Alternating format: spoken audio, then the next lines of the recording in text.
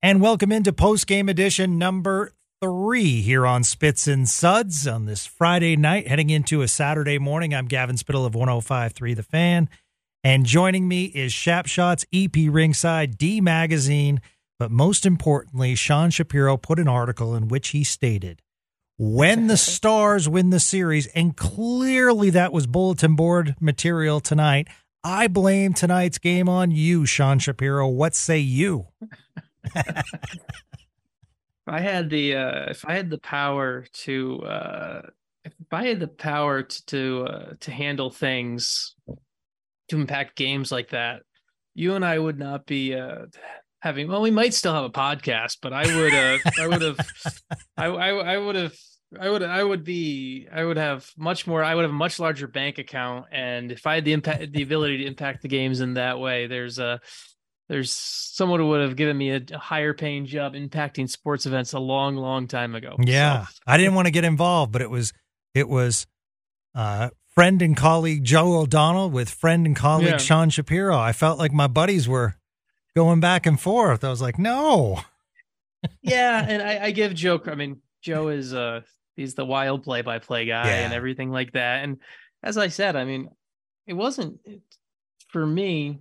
We actually, in the copy, I originally had if or when in the copy, but with my editor over at D Magazine, Mike Pelusi, who does a great job, we're like, well, before the series, you made the pick, and I'm someone who I'm willing to, if I'm wrong on something, I'm willing to be wrong on it. I mean, heck, when the Stars went all the way to the Cup final in 2020, I picked against them in every single round. I'm willing to wear it. So we said, okay, stand by your predictions, stick by your guns. It was a reported column. So I have no regrets on it. No, it's fine. But it does lead to the following, because, you had mentions underneath and clearly on Twitter during the game, during the day, rants from both sides. And I was thinking today, we had the playoff series against Nashville, followed by the Winter Classic.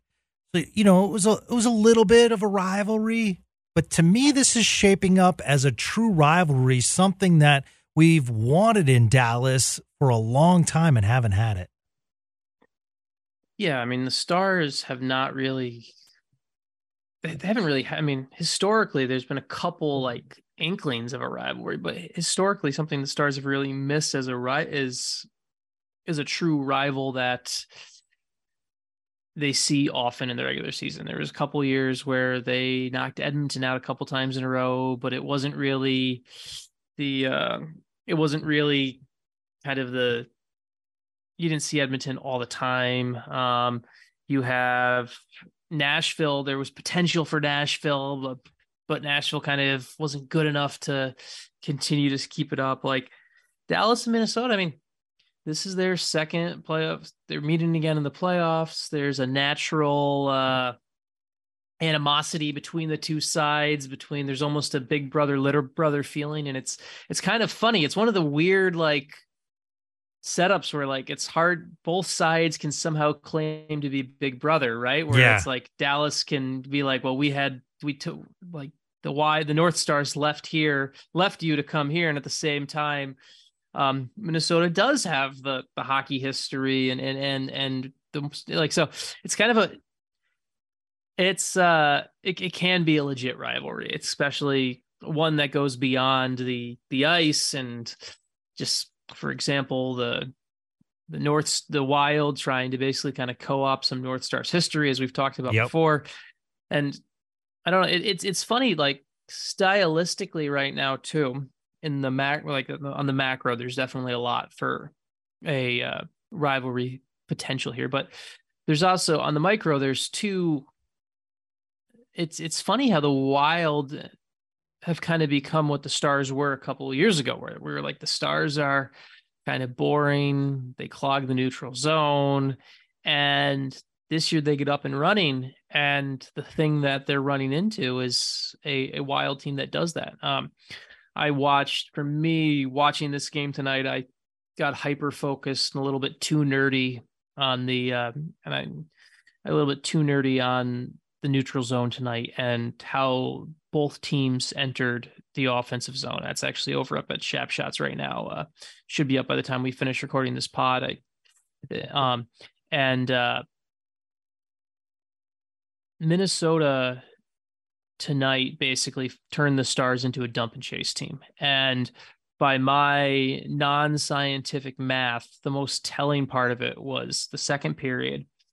The Stars had, once again, this is my, not scientific, this is my hand tracking, but in the second period, the Stars had 31, there was 31 times the Stars had a quote unquote zone entry. 21 times it was a dump in, 9 times they carried it in, 1 time it was a pass in. But the Robertson, Sagan, Hintz line did not have a single clean entry into the offensive zone. And that to me right there is one of the biggest differences in the game. We see Rope streaming around for a hat trick last game to second period of a game where Minnesota is able to kind of enforce their style. There's nothing clean happening for the Stars top line. And that to me right there is kind of, if you're looking for a game in a nutshell standpoint, that may be it right there, where the Stars top line and the Stars in general, they just couldn't do anything in transition. And the Wild were able to kind of weather things and handle things effectively enough until their big players made the plays. The Wild played this game like it was very much like the rope-a-dope, right? Where you're willing to, you're not opening yourself up. You're willing to take the body shots. You're willing to keep keep activity low. But when it happens, when you get that chance to break, you've got Zucker, you got your big name guys showed up in the moment. And the Stars scored 7 goals in game 2, but we do have to start just having the discussion of, and this is the discussion I'm sure the Stars will have late tonight and tomorrow morning. You got to start getting something at 5-on-5. You have to start. I mean, I know like the Joe Pavelski absence is obviously hurting them a lot, but Jason Robertson, like, he needs to be better. Like, he has to be better. And this is something where you're an 109-point player in the regular season and you want to be treated like a top player in the world. This is where you have to step up. This is where you have to show up more at 5-on-5. This is where you have to do more. I mean, 1 goal for Luke Glendening on a dump and crash. And it was actually one of the Stars' worst chances of the game. It was Colin Miller dumping the puck in, and good on Luke Glendening doing the veteran thing to crash play. But other than that, can you really think of a chance that the Stars actually had in this game? Like, it's the only thing the Stars really did effectively in this game. And it's just, and I would argue this is more so based on the Wild just being terrible in this area, as the Stars dominated the faceoff circle again. But ironically enough, in a night they dominated the faceoff circle, they lost 2 key ones on power play on when they were shorthanded, and so that added to inflated the differential. Like, the Stars' offense was absent tonight, and it was bad. You mentioned something small, and I want to mention something small because I think it told a lot about tonight. 14:40 mark of the second period. Sagan wins the draw. It goes to Hintz. Passes it about 4 feet away to Robertson. And then Robertson tries to pass it another 4 feet away. It gets away and back to the Wild. And I just felt as though the stretch pass was non-existent tonight. I felt as though the speed was neutralized by the Wild. They did a really good job. I thought for the first time in this series, I felt as though there was hesitancy from the Stars, almost afraid to make those passes and to take those chances. And I just felt as though when you don't have that speed, they just fell, it was obvious. They fell into the Wild game, the slower game, the taking of the penalties, the pushing back, which draws a penalty. It just didn't seem like, I don't even want to use the term focus. It just seemed like they didn't have their game all night. And I agree with you. The quality chances just weren't there. I don't think they pushed Gustafsson a lot at all. In fact, No, I no, thought, not at all. I thought, I Yeah. thought, the net front presence wasn't there. Clearly the shots on goal weren't there. And, just disappointing. I do have to raise my hand. Listen, this is not a cheerleader show. I use that Tom Ghilardi term. Yeah, yeah. And so I'm going to raise my hand and say kudos to the Wild. Mm-hmm. They clearly outplayed this team tonight. I mean, there was no it was clearly outplayed. They played their game, and at times, and this is the part that I worry about. At times, I felt as though the Wild showed the quickness. I felt as though the Wild got out in the odd man rush. I felt as though the Wild were clearing the zone really well. And listen, I'm not trying to pile on Sean. I thought John Klingberg played really well tonight for the Wild.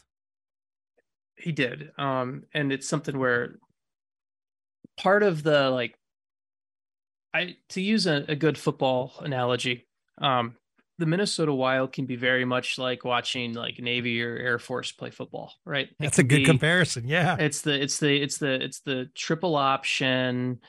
It's the triple option. It's the reloading. It's a lot of dumping the puck in, but they 4 to 5 times, not 4 to 5 times, but 3 to 4 times a period, they spring that play action pass like a Navy or an Air Force runs, and it just stuns you. Like, for example, I put the goal for the goal that made it the Johansson goal. Obviously, it's a great move in the end where he walks him, but part of that play is Minnesota's second goal. It's a design play they run where Klingberg throws the puck, it's not really a pass. It's kind of it's the alley-oop to, he's basically throwing a diagonal pass completely through the neutral zone, basically from one blue line to the opposite blue line. And Matt Boldy is the one who's going over there and everything like that. And Boldy's job as the forward in that play is to do one of 3 things. His job is to either just bump the puck by to the corner for another kind of cycle of things, to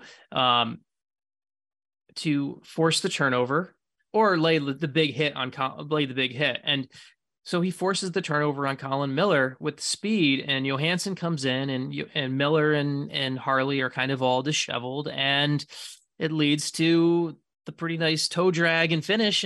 And it was the stretch pass that they occasionally do. There was one earlier in the game, the shift before the Zuccarello goal came. The Wild had sustained offensive zone pressure, and that came on a play like that where Kaprizov kind of ran that route where he was. Now Kaprizov, I thought Kaprizov was really good tonight. Yeah, I was. thought like very active for the space that he has to play. Even a night where he had no points, right? He had no points. He only had 1 shot, but the way he kind of helped run their transition and the way he pushed them, I thought he was really, really good in those facets of the game. And he kind of stung Dallas a couple times on those stretch routes too. The Stars look slow, right? They're not supposed to be the slow team in this series, and they looked slow. And who was also really good, and Gustav Nyquist, man, he looks so good again. He does. He's been very good for them. He really has. So, you're an analytics guy, and every year it just seems like the person that isn't the greatest in analytics comes up big, whether it's a Patrick Maroon or a Corey Perry. Do we put Marcus Foligno in that category? Because what a night he had.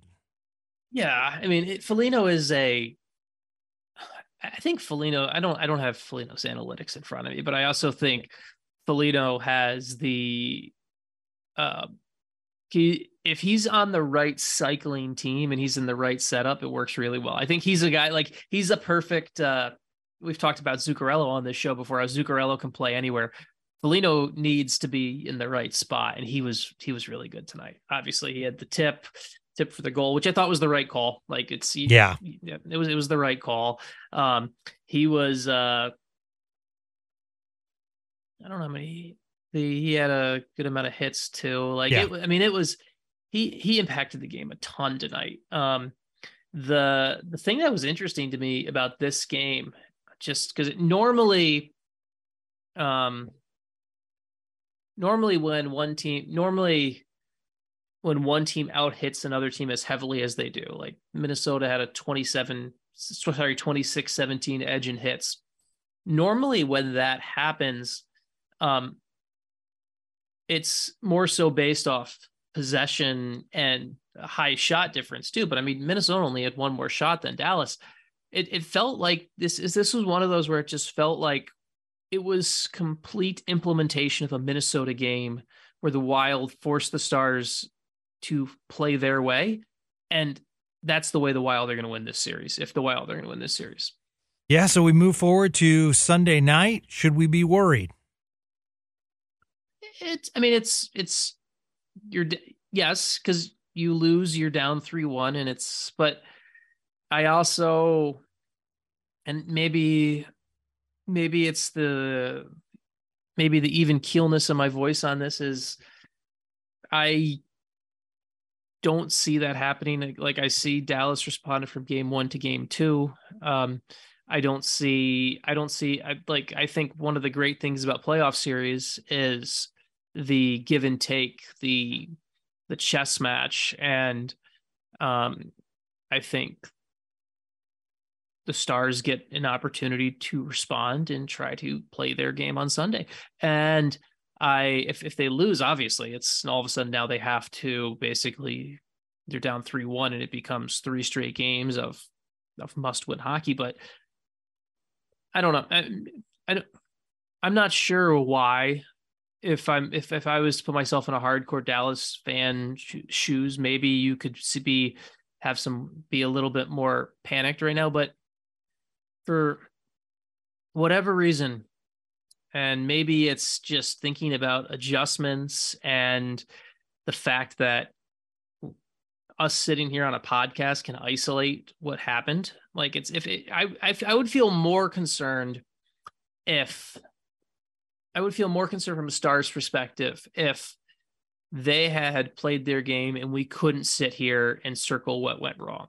I actually feel better sometimes when you can circle what went wrong, because if you and I can figure it out right now, Pete DeBoer and his staff should be able to figure it out, and the players should be able to figure it out. And it's the one thing I am concerned about is like, what's happening with Jason Robertson? That's the one concern for me more so are we going to get Jason Robertson back at 5-on-5 for Dallas? And right now we haven't seen that. That's where my worry is, if anything, right now. And those goes to our questions. The first from @MB10D. What's up, guys? Robertson seems to be a non-factor yet again in the playoffs. What's the issue with him when it comes to hockey past 82 games? What he's referring to is the struggles Robertson had in the first round last year against Calgary. @Adam_Deeks, Adam Deacon, what do you think is the issue with Robo in postseason games?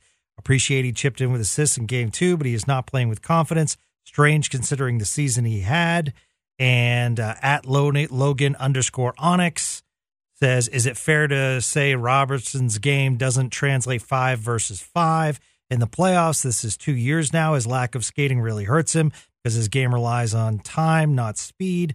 Playoffs, there's way less space. Just seems like he's lost out there. So first 3 questions came in were echoing your sentiments. Yeah, I mean, it's concerning, but I don't think it's a Jason Robertson playoff concern. I think it's a Jason Robertson Minnesota Wild concern, honestly. I look at the way they're different. That line is a different transition line without Pavelski too. Robertson has to play a little bit of a different role. He has to be when Pavelski's in the lineup, he's more of like what do they call those, like Gavin, like the switch yards, like a train, right? Where you come in and like the train comes in and like it swivels it and puts it on another track. Like Joe Pavelski really plays that role so well in transition. Even though Joe Pavelski's slow, he plays that role really well in transition. And Sagan isn't as good at that role, just frankly. Sagan is a little bit better where he's playing in a two-man game or playing with, or more of the two-man game. Like, and so Robertson's going from playing with one guy who was really good at spreading the wealth and transitioning things around to a guy who plays a little bit more of a two-man game. And that's always who Sagan. It's nothing bad about Sagan. It's just true. And so now it becomes, how do you adjust to that? So in this series, it's there's that. And then there's also the element with Robertson that I'm defending him on that front. Like, I think there is an issue to that. But on the flip side, you want to get paid the way you're getting paid. You got to start creating your own chances. That's just the end of the day. That's just the reality of it. You got to create your own chances. You got to start doing this. I mean, I was tracking in the second period when you were looking at zone entries. I tracked 5 different times Jason Robertson dumped the puck into the zone. And a dumping is not always a bad thing, but when that's all that's happening, and that's what's happened, and that's where the extent of your impact of the game is from that spot,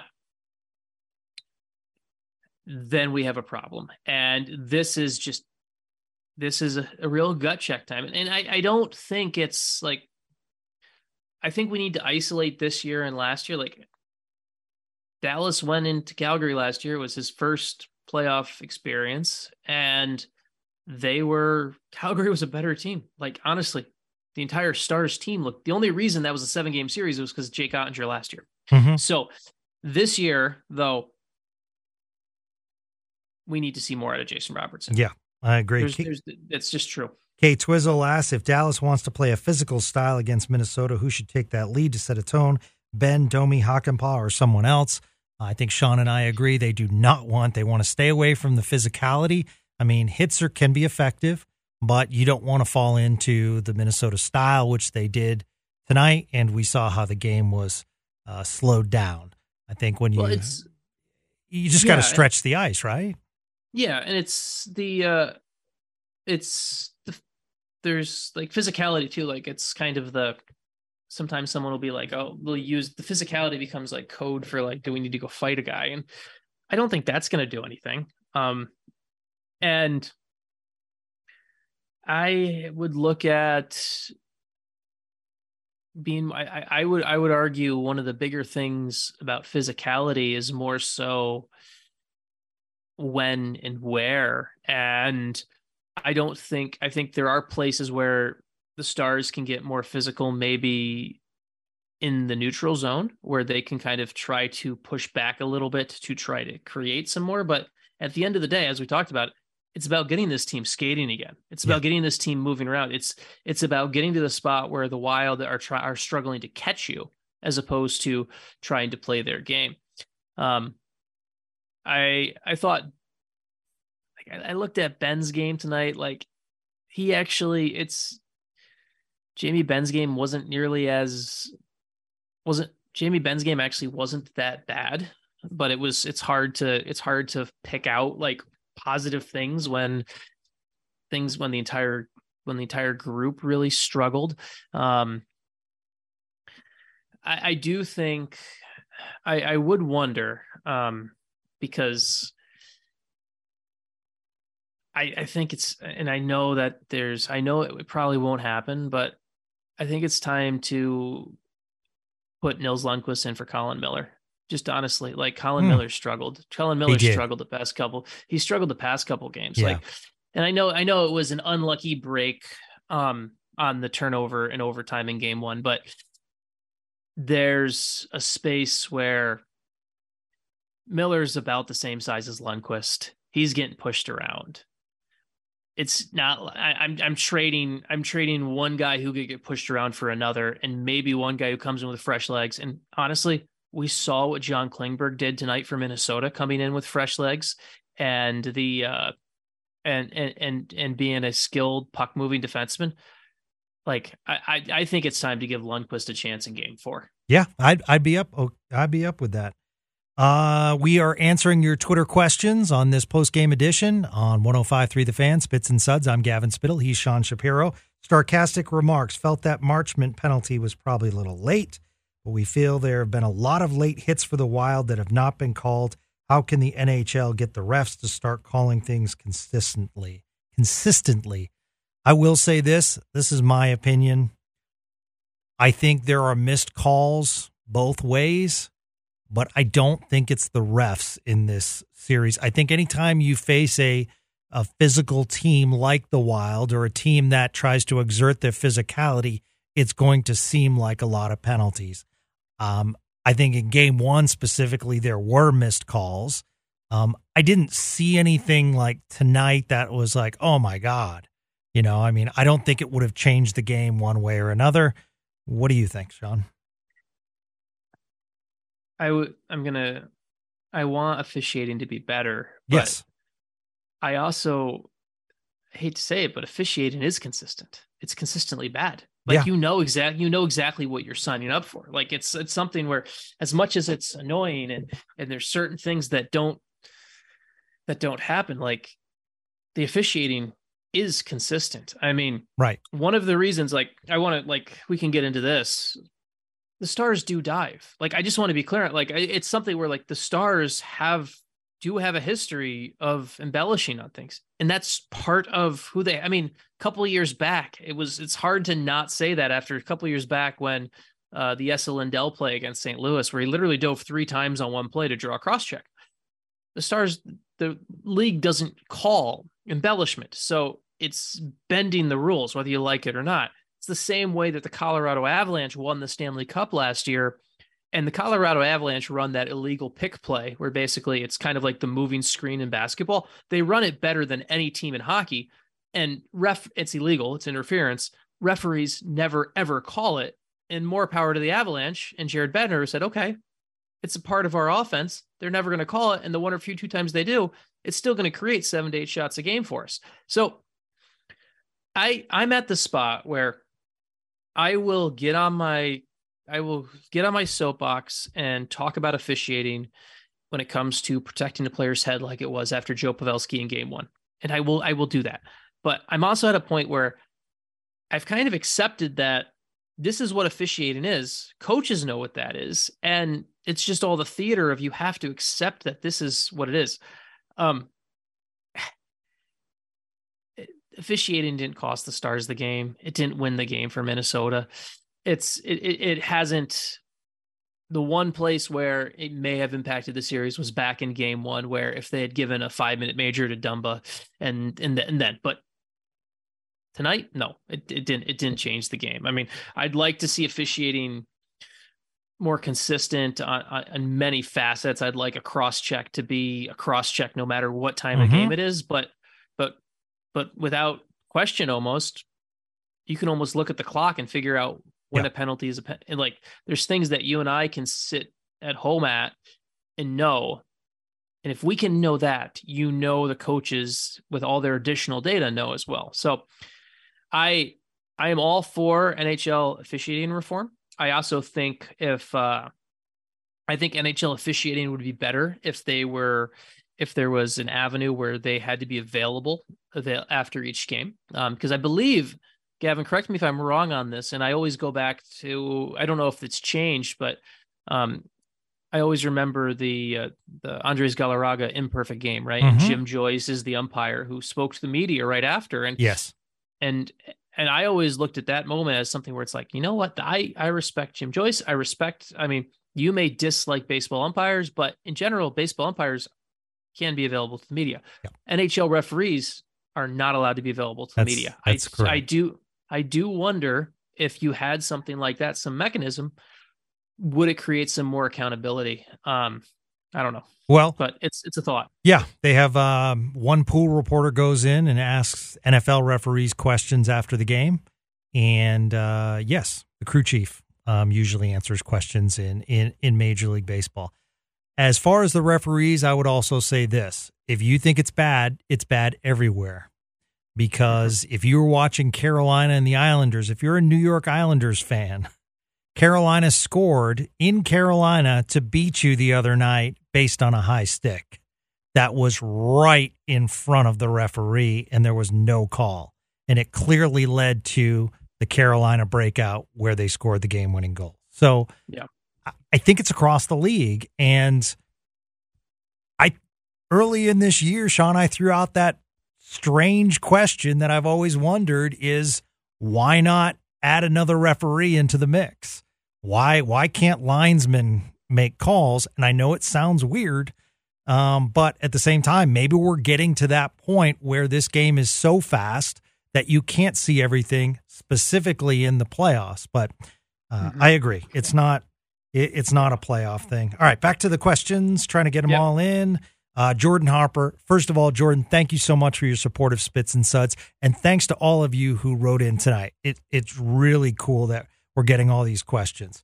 He says, more of a point. Frankly, I don't think the Stars could play much worse. Any chance a coaching staff makes a lineup change for Game 4? Sean suggested earlier in this podcast that Nils Lundqvist, if it was him, would go in for Colin Miller.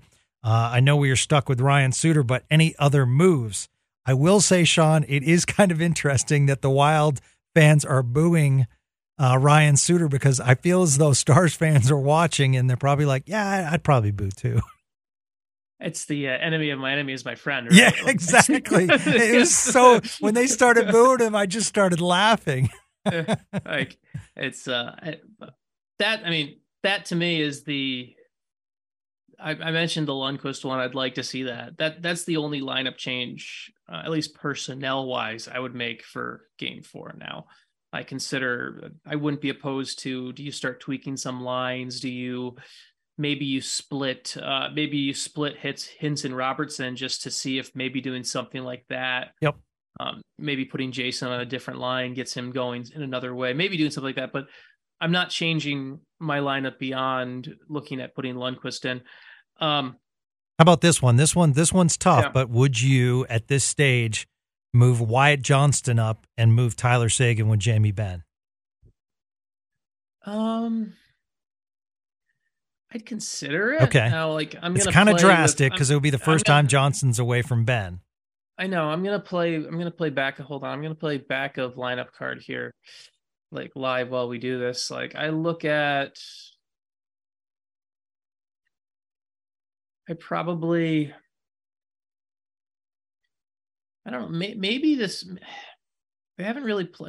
The Ben Johnston Dadonov line was actually okay. Yep. I wonder if maybe there's something to giving. I wonder if there's something where maybe it's moving an energy guy like Dellandrea up with them. I just went with Robertson and Hintz, and maybe moving Seguin with Domi and Marchment. I'm just thinking of ways you can maybe play around with it. Yep, that's interesting. I'm literally, as we're doing this, I'm writing numbers down and drawing lines and arrows and everything like that. Your fourth line, you're not taking any of those guys off the fourth line. They're that's what that line is. So maybe you do that. Maybe you switch the ties and the Tyler, or maybe you see if obviously maybe you switch Dadonov and Seguin, and then you keep Ben and Johnston together. I think there's something that needs to be done there to get Robertson going. I want to, to your point with what happened last game, I want a playmaking defenseman on the second power play unit. Oh my God. Yes. Yeah. That was tough tonight to watch. Yeah, that was tough. I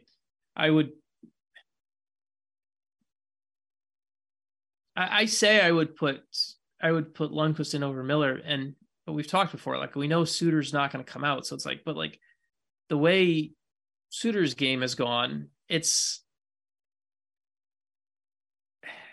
tough for me. Is it really better to have him in the lineup when,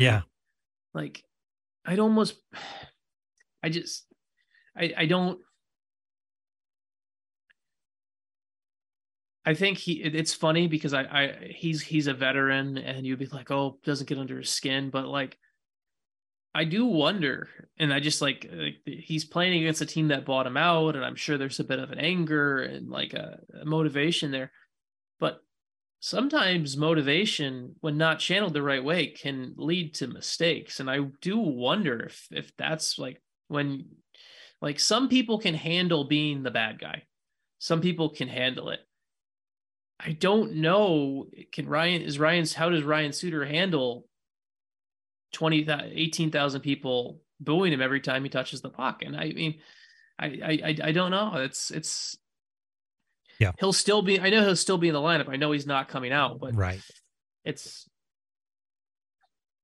hasn't been good. And he doesn't, and him being on the second in the power plays, it's not good. Yeah. So, and it was even exacerbated even more for me tonight watching what, like, John Klingberg with the contract, and it wasn't going to work in Dallas. I get that. But watching what John Klingberg did for Minnesota's power play tonight, you're like, you let that walk away. Now, I get why. Context is important, but still, you're like, you're missing that. So, yeah. I thought toward the second half of the game, Miro played much better, but in the first half, I thought he had some turnovers and wasn't the best start for our all-star defenseman. But I don't think a lot of players played their best game tonight. So, wasn't a major worry for me. Ottinger probably could have played better, but this one's not on the goalie. No, it's not. And it's it's not on the goaltending. Like, even if you want to be hypercritical, it's not. It's the Stars really just they got caught playing Minnesota's game. Yeah. And yeah. Credit to Minnesota. Minnesota went out and beat them. So credit to Minnesota. Yep. So. Yeah, absolutely. And it'll be fascinating. Sunday night is going to be fascinating. What adjustments the Stars make. Can the Wild replicate what they did tonight? So we shall see. My friend, I'm going to allow you to get some sleep. I'm going to give you tomorrow off. And, and no more articles for bulletin board material, Mr. Shapiro. As I said, if I'll go back to that. If you think, and it was the one response to Joe that I kind of said tongue in cheek, but it's true. I'm fine. I think one of the great things about playoffs is fan bases and people from parts of the country coming together to rah-rah for their team and everything like that. But no one from the Minnesota Wild, no one on that team cares that I use the word when versus if on something. Yeah. Yeah. It is kind of, it's so interesting. It is so fascinating because you're very confident with when, and then the other day I had someone say, well, clearly you are biased because look who your co-host is, at Sean Shapiro, and he hates the Stars. And I'm like, he's put out 2 books about the team. How could he hate them? I know. It's fan is short for fanatic. Yeah. And it's important to remember that. And it's why we go into this. And it's the reason I have a career, is because there's so many people who love this sport, and sometimes they just need the outlet. And I will say this to anyone who's listening, who wants to go into sports media and all that stuff. It's part of the job. Yeah. You know what? For example, I know, I see some Stars fans piling on Mike Russo, and right. and Mike Russo, by the way, just to be clear, Mike Russo, I believe, is the class of beat writing in the NHL. He is one of the best beat writers in NHL history. And I say this also with a bit of reverence too, because I don't have my career without the influence of Mike. Mike was a huge impact on me on my career. So I sometimes see people, and him and I have texted about this stuff before, you see people jumping on Twitter to yell at him because he covers the Wild and stuff like that. And it's almost like, just, I get it. Fan is short for fanatical. Yeah. But that's why we love sports. And I think that's something where this is what makes the NHL playoffs great, is the passion and everything like that. And I don't hate the Stars, as someone will tell, as the occasional person will tell me I hate the Stars. It's amazing to me how I can both hate the team and overly love the team at the same time, apparently with the same article sometimes. So I agree. I had one coming at me the other day. I've been a season ticket holder with the Dallas Stars for 19 years. 19 years. I thought about it the other day. I've had Stars season tickets, and yet I'm a Stars hater.